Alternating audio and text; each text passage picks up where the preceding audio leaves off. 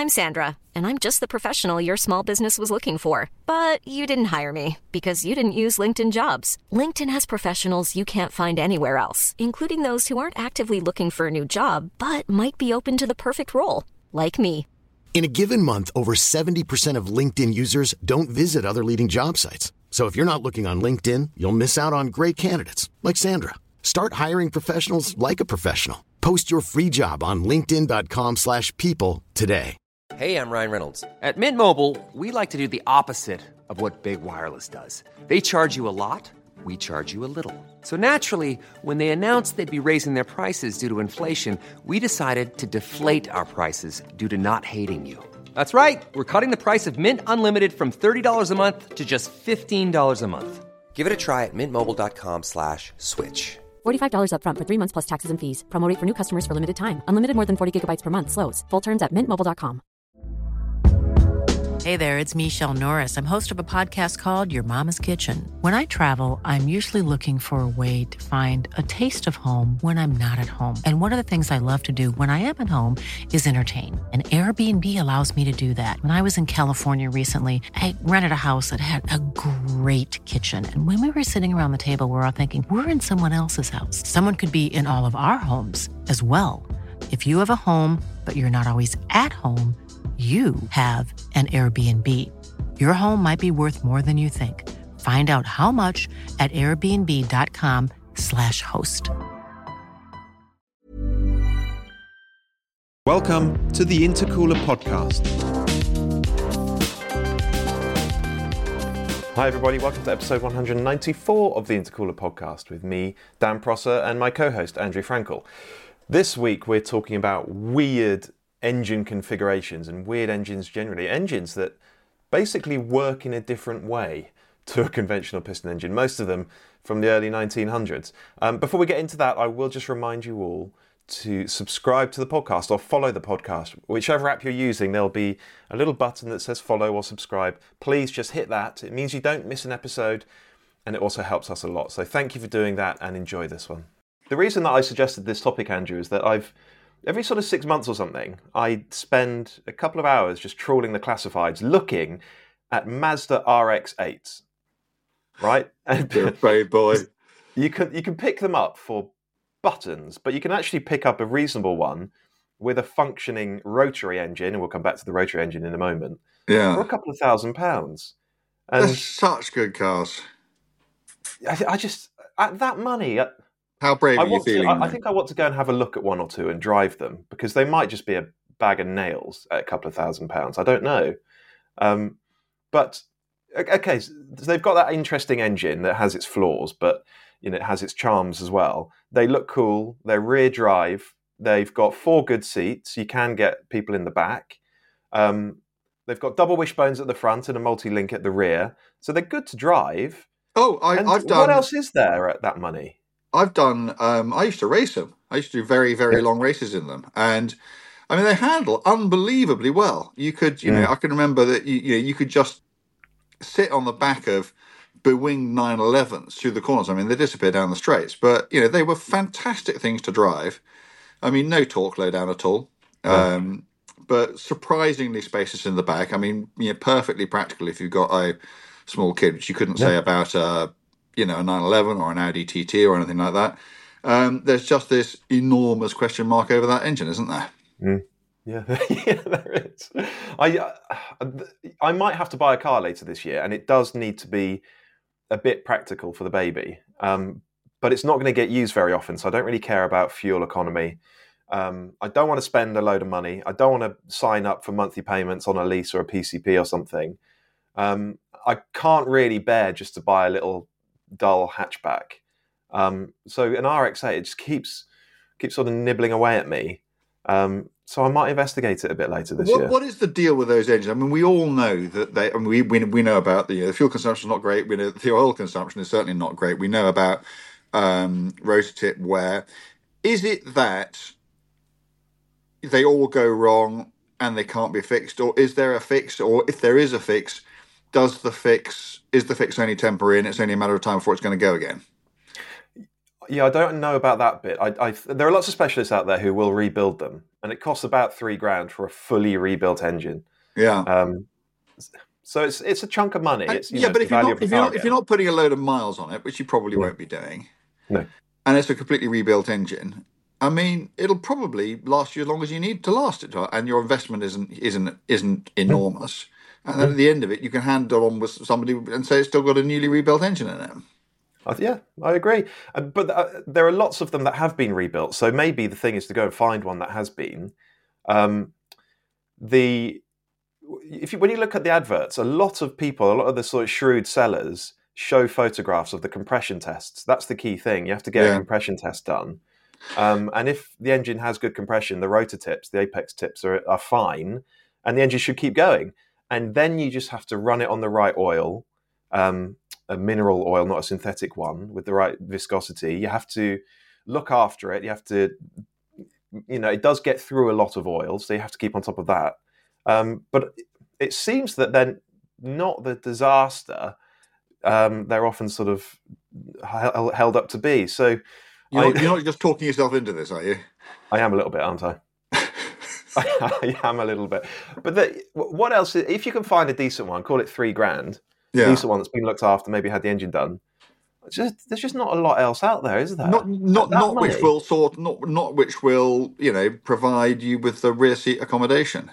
No. I mean, I don't know what you pay for an old, 130i 1 Series, something like that. It's on the list. It's on the list, yeah. Something like that. Nice 6-cylinder engine, rear drive. Reasonable space in the decent space in the back. But that's probably more than $3,000, isn't it? Yeah, a good one, I would have thought. Yeah. A good one. Yeah. So it's not easy. But anyway, the point of this is I've been thinking about weird car engines, and the rotary engine is definitely one of those, isn't it? Yeah. But there are so many of them. We'll talk about the rotary a bit more, but there are so many weird engines.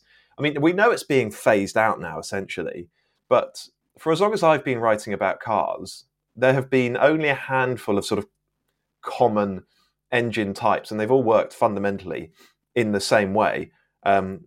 Probably you've got an inline 4. That's probably the most that is the standard go-to engine, isn't it? Yeah. Yeah. But when you start looking back through the history, and when you particularly look back to the very early days of the motor car, long before people had figured out what the best solutions were, there were so many weird engine types that just functioned in a totally different way. And I mean, the sort of early 1900s, there's just so much ingenuity, so much creativity. It's fantastic. Yeah. So where do we start? Well, let's do the rotary. I mean, that's not an early 1900s engine. It's sort of 50s, I think. But just because we're on the subject, we'll start with rotaries. So, there are two sorts of rotary engines.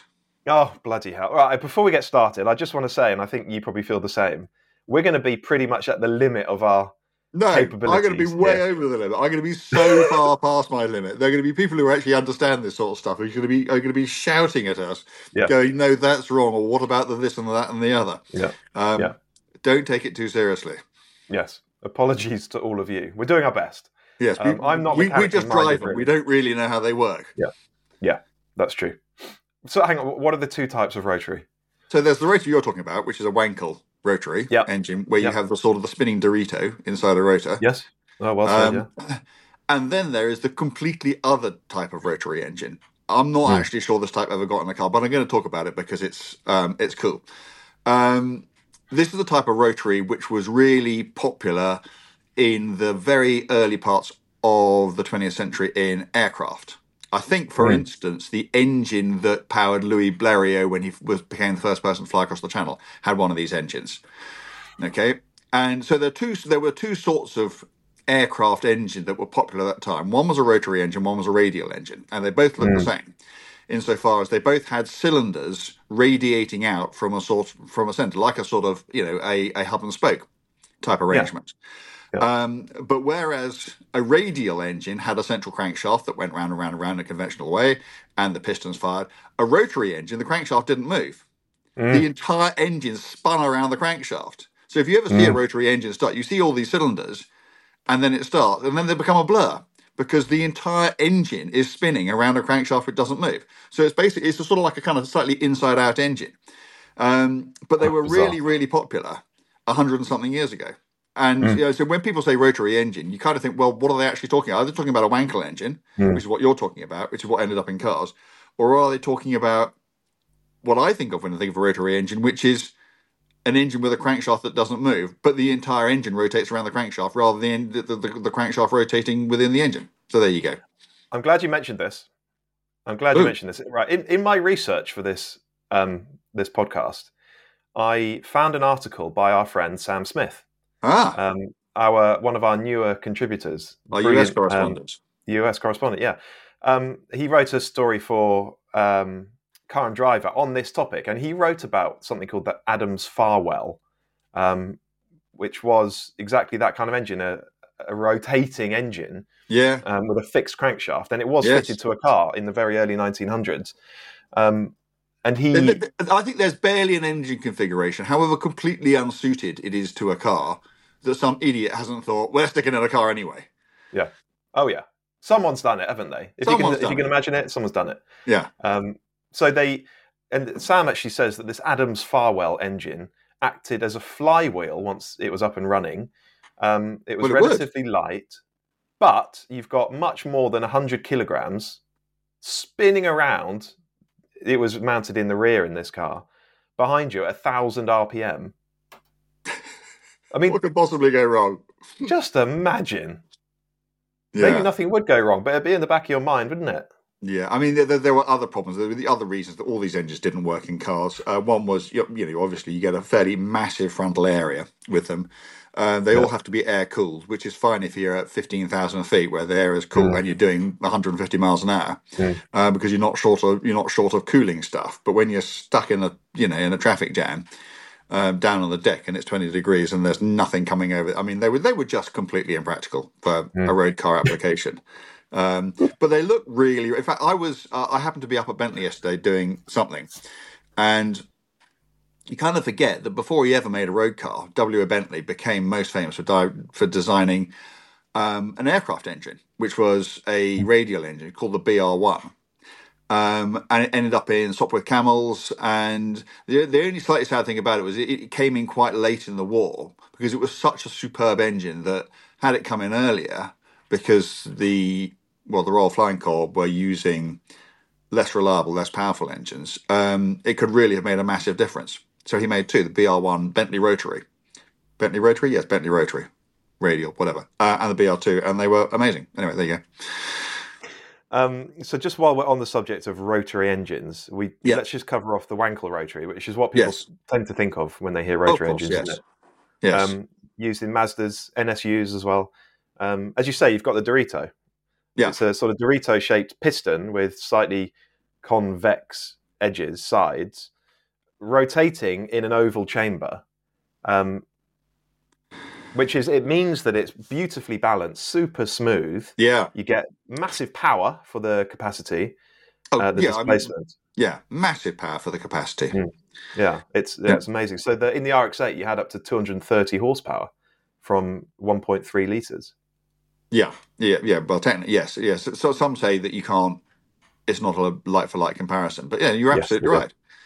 Incredibly smooth. On paper, terrific, and you can get a number of these rotors together. I mean, for instance, the let's not forget Le Mans 1991, the Mazda 787B, won Le Mans. And anybody who was there, or anybody who's frankly ever been to the Goodwood Festival of Speed and seen it run, will never ever forget the noise that thing makes. It is the most ear-piercing, shrieking.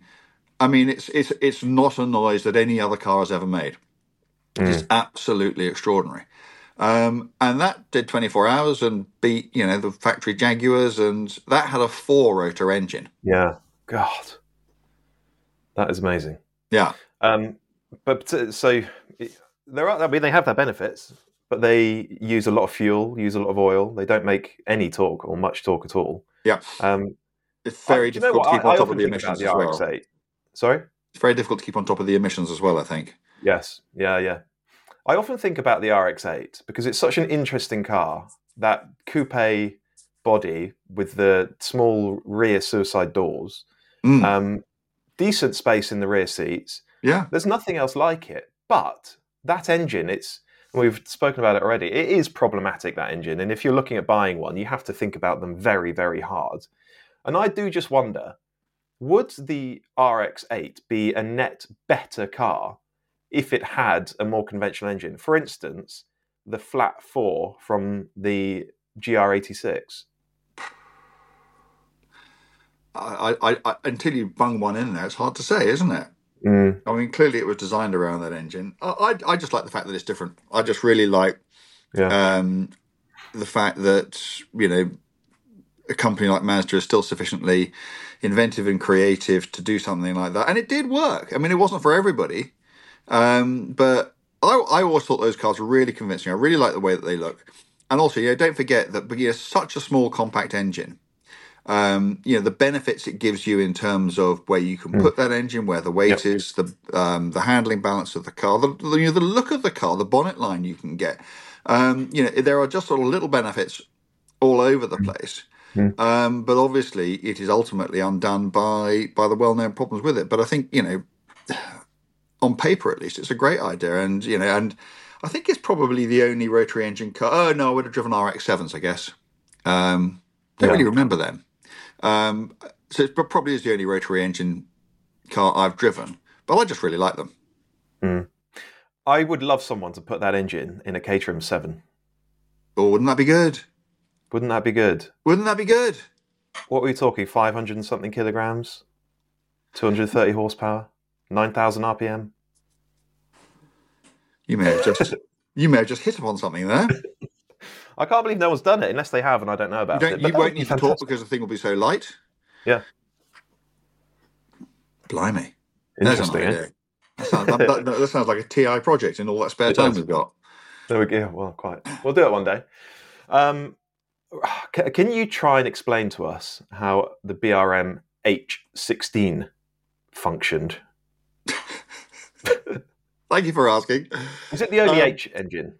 It is the only H engine. I can certainly tell you how it came about, and I can certainly tell you what it is. Okay. Other than another mad BR. I mean, these are the maniacs who produced a 1.5 litre V16 engine in 1949 and thought that was somehow a good idea. And again, on paper it was brilliant, but I mean they were just so far ahead of the time. The technology simply wasn't there. So the H60. BRM in, when was it? 1962. Won the World Championship with Graham Hill using a completely conventional V8 1.5 litre engine.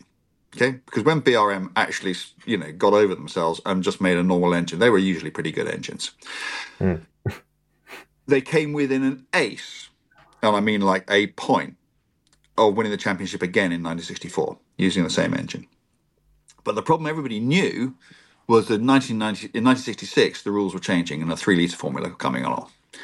So instead of doing what everybody else did and going away and designing a new 3 litre engine, BRM thought, no, we won't bother because we've already got a really good engine. We've got a 1.5 litre 8-cylinder engine. So two of those multiply equals. that by 2. Oh, God, you get a 3 litre 16-cylinder engine. We'll do that. So what they did, and almost literally, was flatten the V, get two of them, park one on top of the other, gear them together, and off you go. That was amazing. So the H16 was, it was almost all the internal moving components were common to both engines, were common to both the V8 and the H16. Pistons, cranks, not cranks, but pistons, conrods, and so on.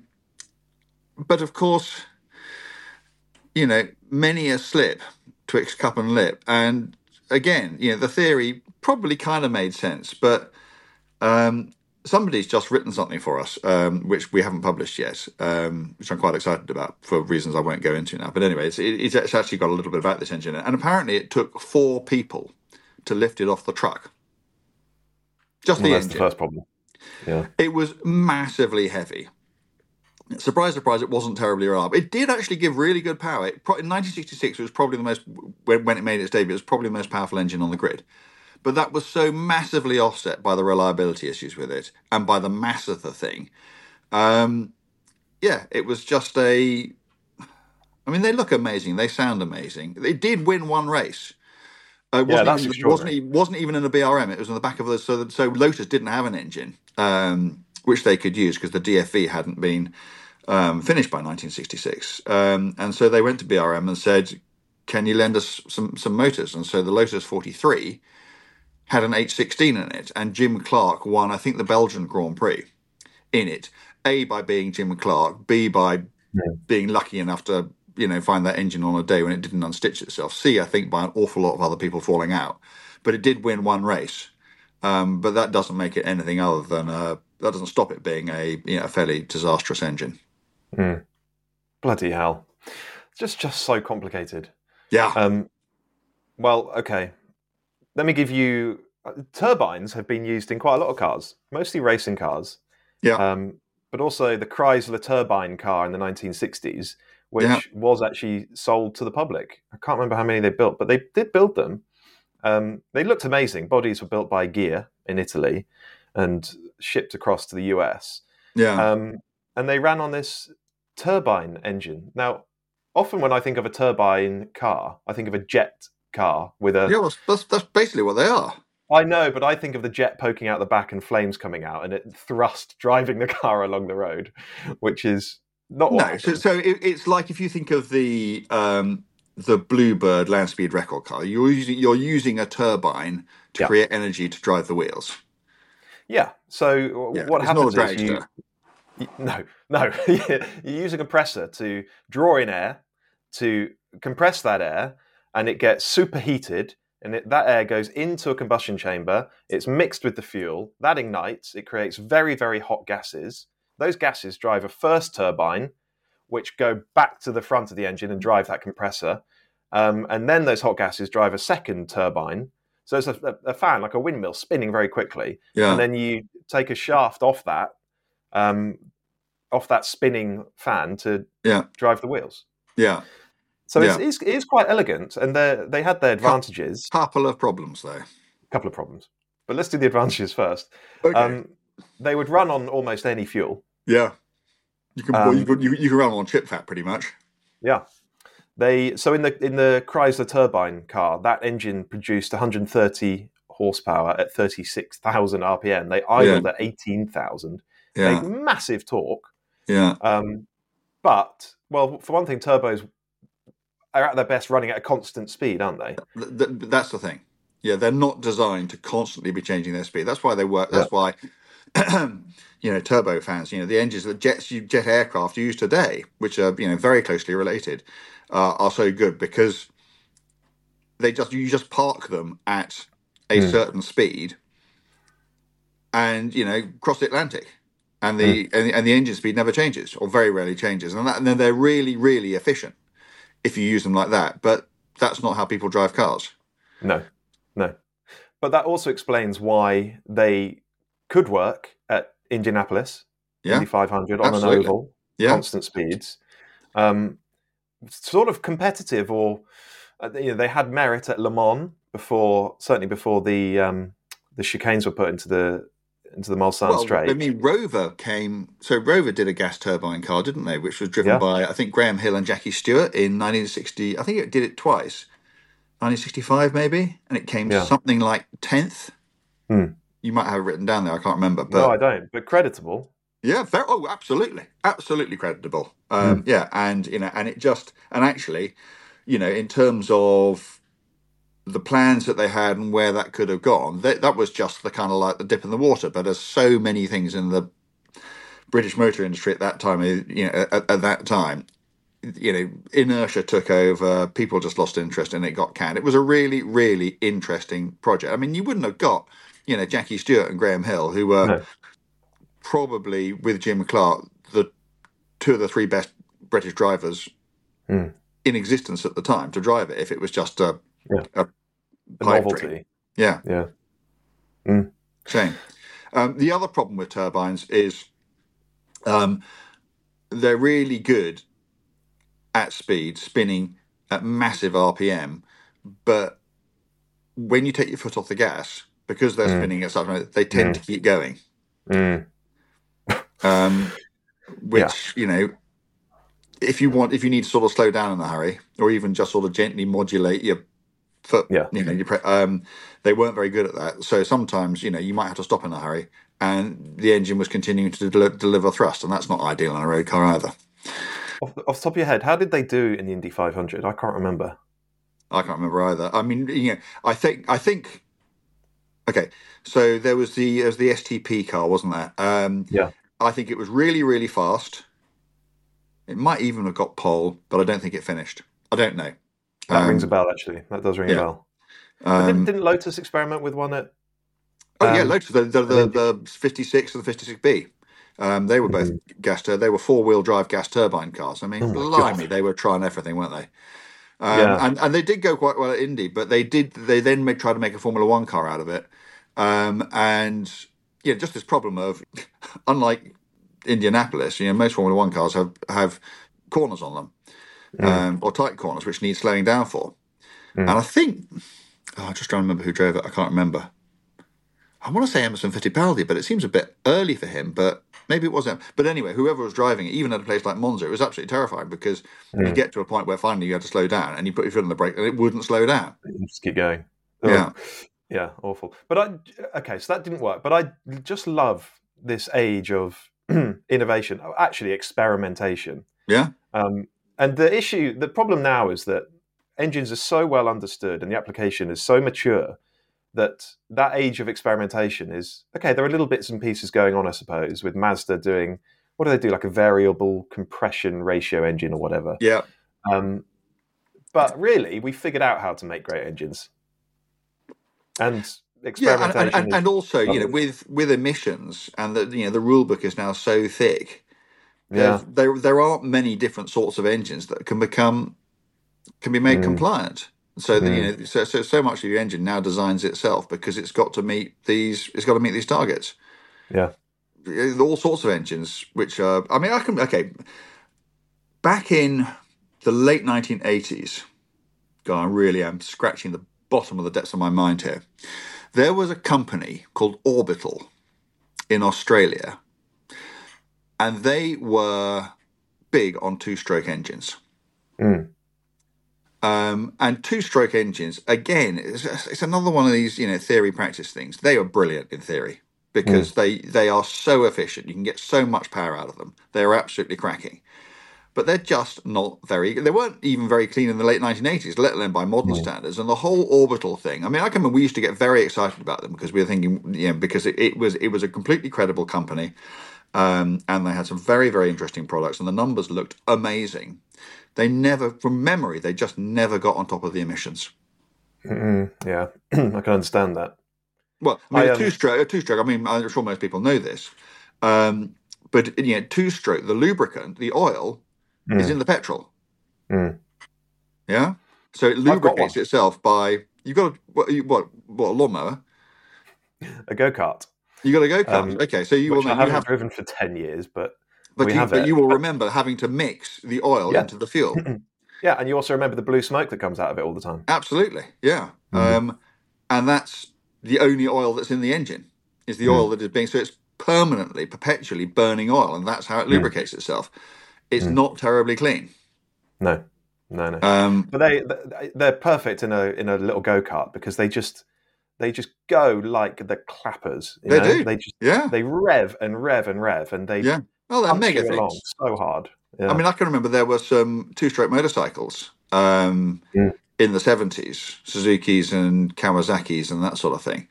And they're such simple engines. They're so much simpler than a four-stroke engine. They don't need complicated valve gear or anything else, and they were just fantastic. And you could always smell one when one came past because they smell completely different. And they were terrific little things, but hopeless. Now relegated to chainsaws and hedge trimmers and that sort of thing. Yeah.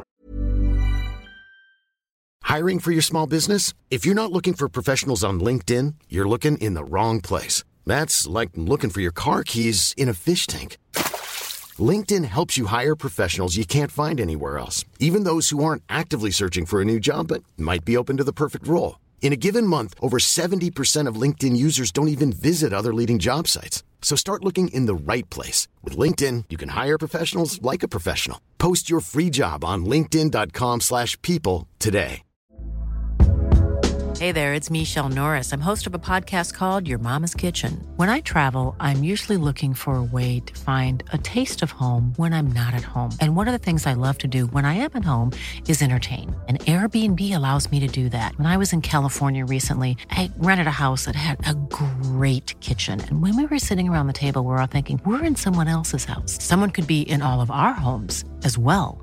If you have a home, but you're not always at home, you have an Airbnb. Your home might be worth more than you think.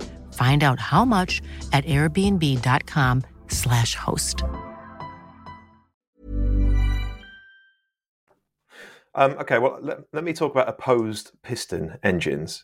Okay. I'm not talking about like a flat engine or a boxer engine. I'm talking about engines with two pistons in a single cylinder.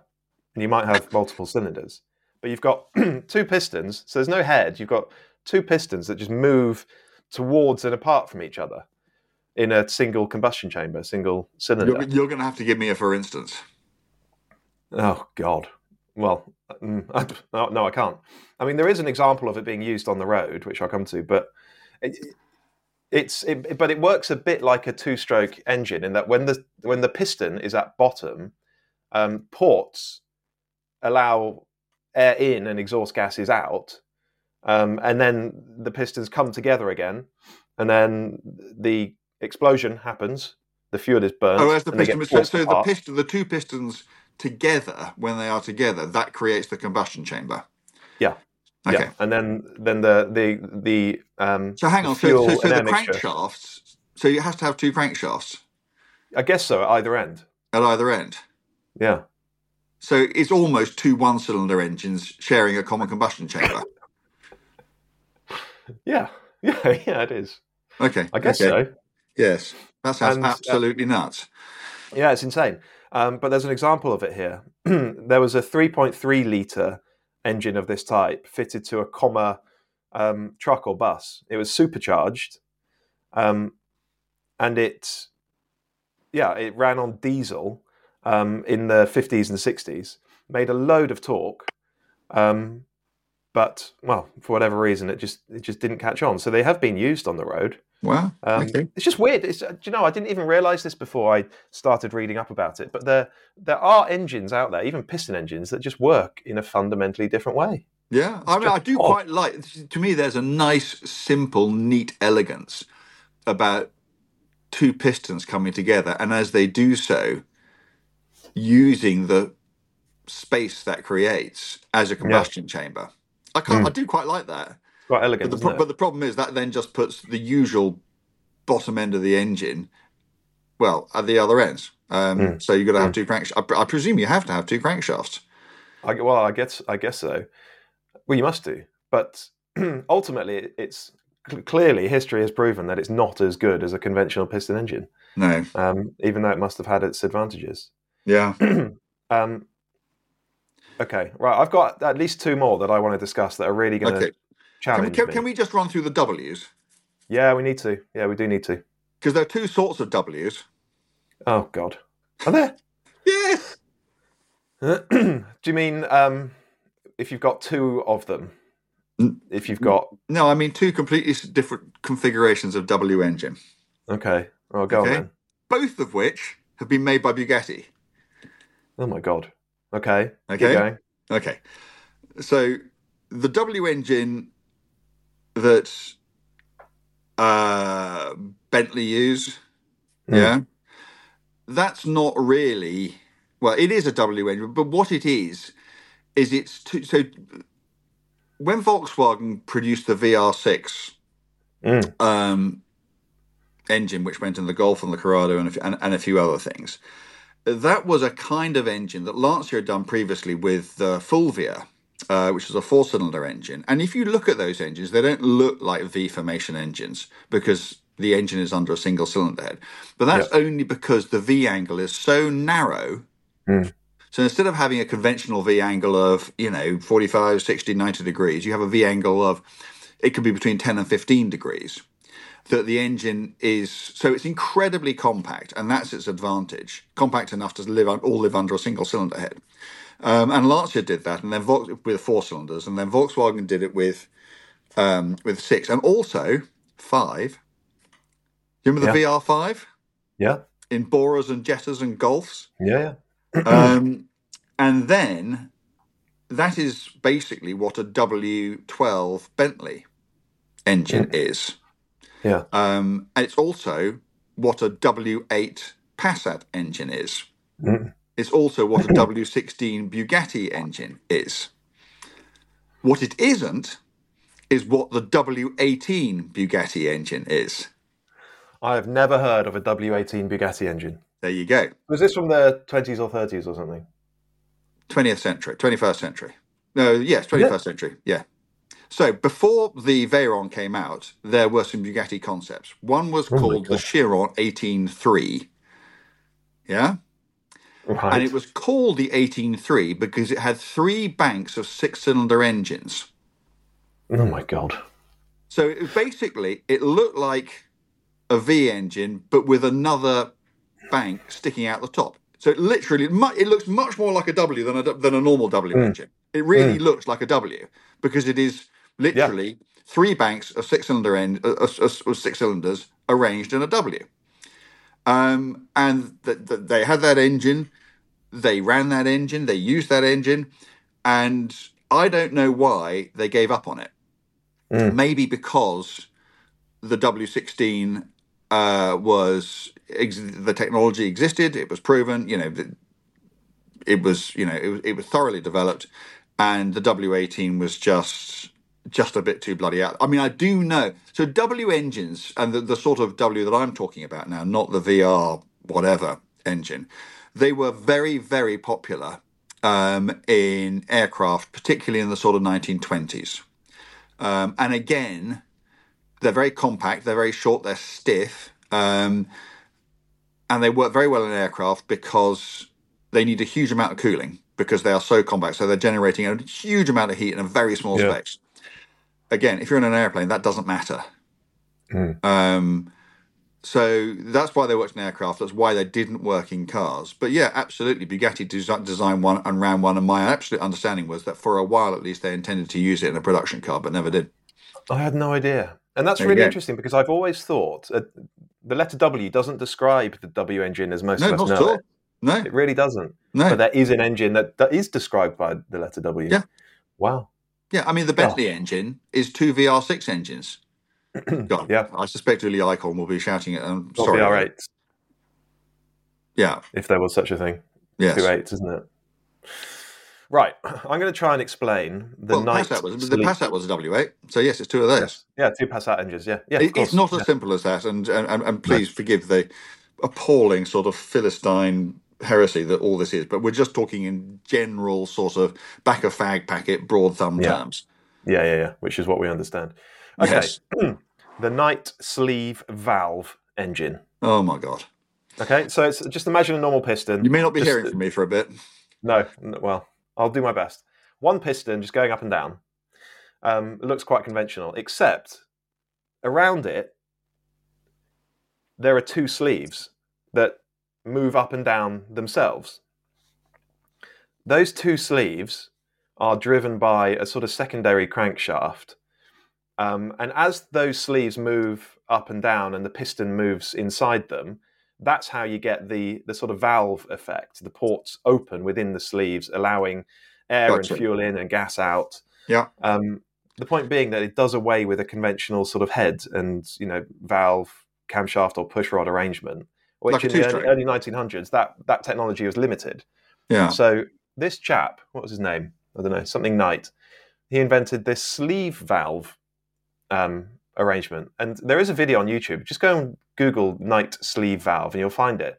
It's a cutaway engine. You can see exactly how it works with the sleeves moving up and down and the piston inside it. And it was used on the road. Apparently it was efficient and quiet, but it used lots of oil. But it was just made redundant when more conventional valves, that technology we know now just became better able to deal with heat and high RPM. But that's such a great example of, the early days of the combustion engine and people just trying different things, having bright ideas, making them work and demonstrating that they functioned. I just think it's cool. What I find so amazing about that is, even then, so what year was this roughly? Early 1900s, so 1908 actually. He patented it in 1908. So 1908. So if you look at the engines that, I don't know, were powering 60 horsepower Mercedes and that sort of thing at the time, so conventional engines, straightforward conventional engines, with big capacities. The idea that someone would sit down and go, nah, we can do better than that. And we're going to go and just do this completely other mad thing. Presumably for no other reason than that they can. I mean, they must have thought that. I mean, would you do it if you thought it was going to be anything other than better than what already existed? You wouldn't do it, would you? No, and the thing is, they're all trying to solve particular issues. So this chap Knight didn't like the way valves worked and the limitations with valves. So rather than trying to improve those valves, which must have been doable, well, clearly it was, he created an entirely different technology. Which potentially solves that one problem, but of course it just creates many others, doesn't it? With the complexity of it and all the rest of it. It's just bizarre. I love that people were out there trying these different things. It must have been a fun time. Right, one more that I want to give you. At least one more anyway. I think it's Eisenhuth, an American chap, with the Eisenhuth compound engine. Again, this is very early 1900s. An inline 3-cylinder engine. I can understand that. That's fine. That's easy. Good. Excellent. Move on. The two outer cylinders just functioned in the normal way, as they would today even. But the middle cylinder is dead. It doesn't have... you don't get fuel going into it. You don't get a spark or compression. It doesn't have valves. Well, it must have valves of some sort. But it's a dead middle cylinder. That sounds but it's brilliant. driven by the exhaust gases from the other two. Right. And it's the dead middle cylinder that provides the engine's output drive to the wheels. That sounds really inefficient to me. Well, apparently it was more efficient. Was it? I don't know why. I don't understand why. But, I mean, evidently it didn't catch on, so there were big issues with it. But just this idea of having a dead middle cylinder that's just driven by exhaust gases, and that's where you get your power. Just bizarre. Just trying to think. I mean, but why? I mean, I just. But why? Yes. I mean, why not just use the other two cylinders to turn the crankshaft? But the other two cylinders must have been turning a crankshaft, which was therefore providing motive. But I don't know. Who knows? Well, I didn't realise you were going to go that off piste with this. I wasn't planning to. You were going to go. I thought we'd be talking about straight 8 engines and just not sort of particularly common configurations. I didn't realise you were going to disappear out into the twilight zone. I wasn't planning to until I started reading up, and I thought, oh my God, this is a way deeper subject than I could possibly have imagined. Is the Chisetta V16 on your list? Well, yes, it is.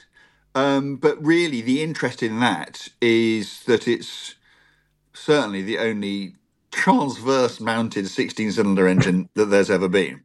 Yeah. But that was so.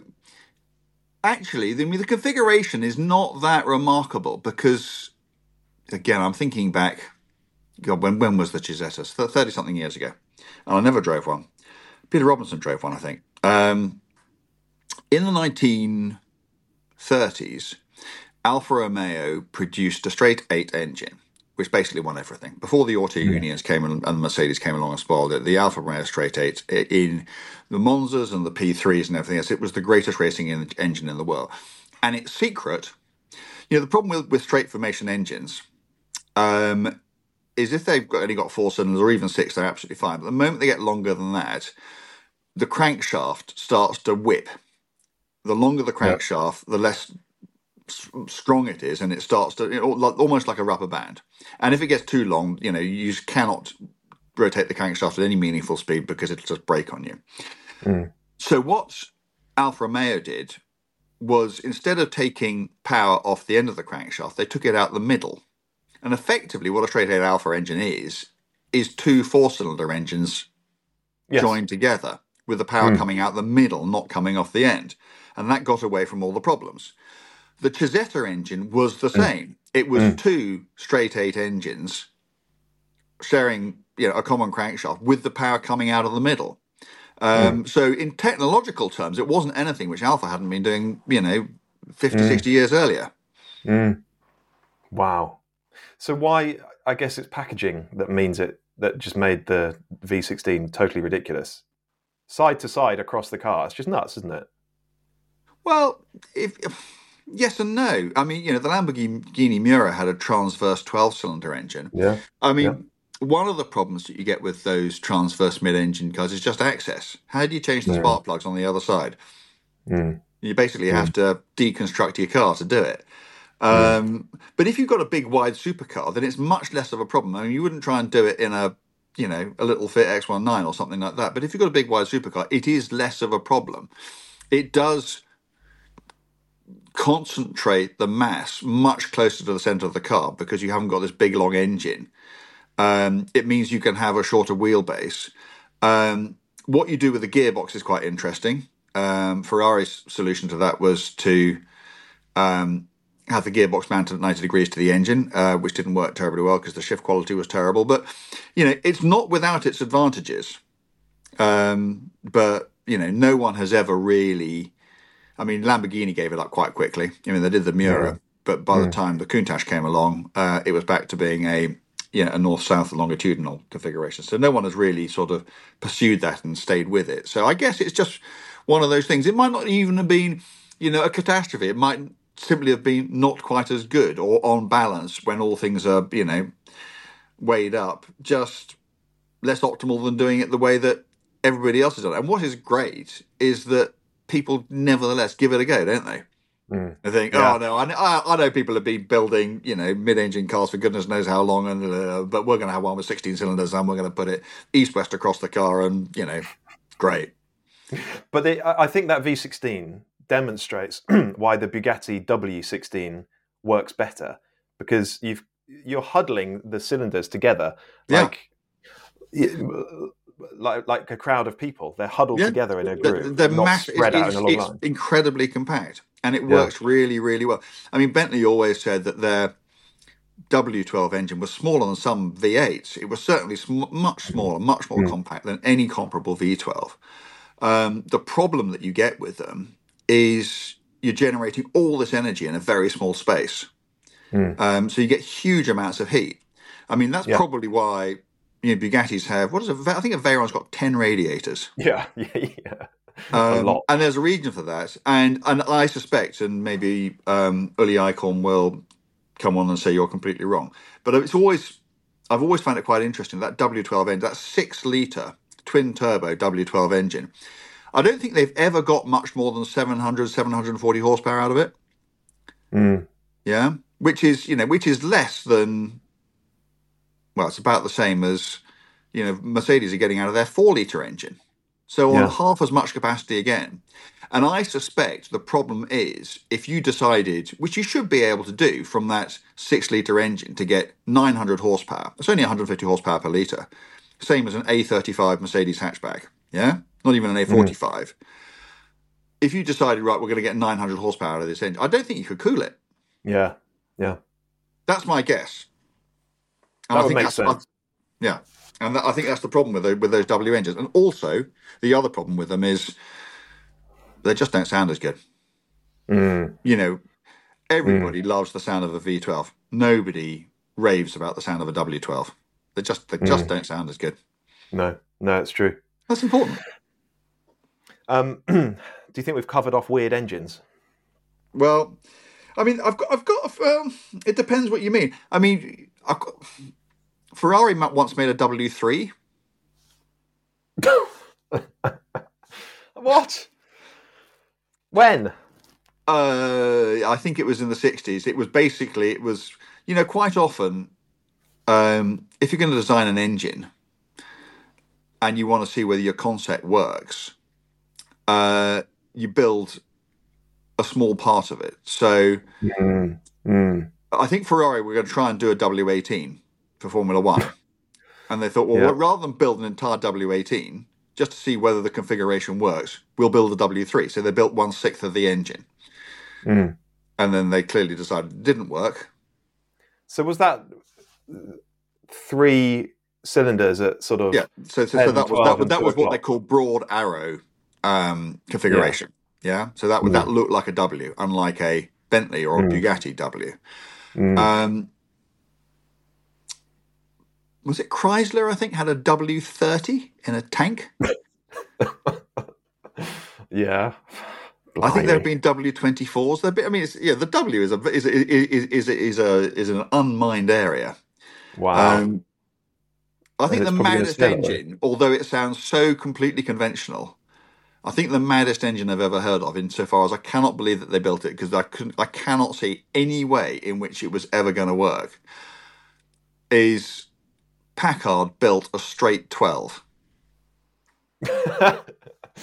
Yeah, and if a straight 8 is problematic, If a straight 8, if you've got to do all sorts of things to stop that whipping around. So Packard built. So Packard had a straight 8 in the 1920s. Cadillac had a V16 in the 20s, which was a very good engine. And I think Packard just thought, well, our straight 8's pretty good, so let's do some more. And they built, I think they only built one. And I think it ate itself pretty quickly. But they did build a straight 12 engine. bloody hell. Yeah, I mean, it just seems flawed from the get-go, doesn't it? It seems completely nuts from the get-go, but quite good fun. We haven't even mentioned oval pistons in, was it Honda motorcycle engines? Yeah. That's because I know nothing about motorcycles and motorcycle engines. No, but that's a weird one. Yeah. Oh, there's a W6 Okay. in Yes. the Rumpler Tropenwagen. No idea. No, not me. What else was there? There was, okay, so the weirdest look, go and look this up. The Monaco Trossi. It was a Formula One car made in, it was a Grand Prix car. I can't remember whether it was immediately before or after the war, but around that time. And that had a 16-cylinder radial engine in it. Blimey. So you see It this just thing. seems Basically, we don't get these anymore. Stocking great radial engines. Can you imagine what they did for the weight distribution of the car? Unbelievable. Yeah. Yeah. No one's doing just this sort of nuts. stuff anymore. Well, I think we did all right there, didn't we? Yeah. I mean, We but might thanks to you. confuse everybody. Thanks to you and your sliding, sleeving, goodness knows what. Yeah, absolutely. Yeah, cracking. Well, good. I hope that was vaguely interesting. We have got a listener question coming up. It's a good one, this. But before we do that, I'm just going to remind you all to follow the podcast or subscribe to the podcast. There's a little button, whichever app you're using, that will say follow or subscribe. Just hit it. It means you don't miss an episode, and it really helps us. But this week's listener question, it comes from Sam, and it's very much, it falls into the category of nice problems to have. Okay. Right? And this is fantasy land stuff for me. He's got a budget of £300,000 for a classic open sports car. Should he have an AC Ace Bristol or a Lister Nobly continuation or something else? And he asks of the Lister, and this is exactly what I was going to say, how much of an issue is the chassis tube being in the way of your heel position when heel and towing? Context is a couple of track days a year, but other cars for those. So really it's a recreation on the road. Yeah, so, I mean, they're just such completely different cars. Mm. I mean, the AC is a lovely, beautiful road car, which, they did race them. You could take them on the track, but the Nobly is an absolute maniac.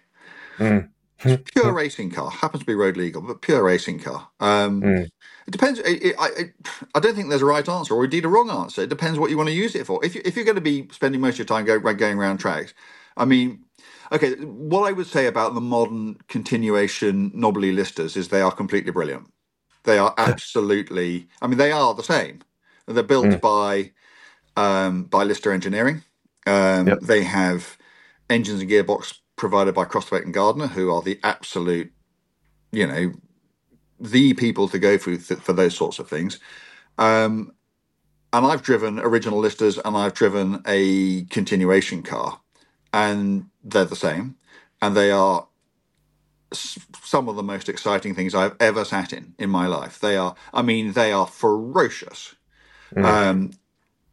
You got to have your wits about. I mean, they're not tricky, but they're so fast and so physical, and they don't do anything treacherous, but everything they do, it comes quite fast. I can remember driving one round Goodwood in the wet and being about as busy as I ever want to be in a car. So if that's what you want, if you want an utterly thrilling 1950s style car, which to go basically, I mean, you can use it on the road, and I didn't driven it on the road, but you want to use it primarily on track, Lister. If you want a gorgeous, beautiful English sporting road car that's not bad on the track, get the AC. I have driven one of the Lister continuations, and yeah, that chassis tube issue did bother me. But it might be that with familiarity, you just stop thinking about it. You just stop thinking. Honestly, I think it was going to bother me because I'm just not built to fit those sorts of things, and I just don't think about it. But then I'm just used to being uncomfortable in racing cars. So honestly, I think if you were out there on a racetrack, you just find a way. Yeah, you just get on with it. I'm sure. Well, thank you, Sam, for your question. Keep your questions coming across. Let us know what you get. Yeah, let us know what you get. Yeah. Do email us back and let us know. But yeah, we'll do it again next week. Bye.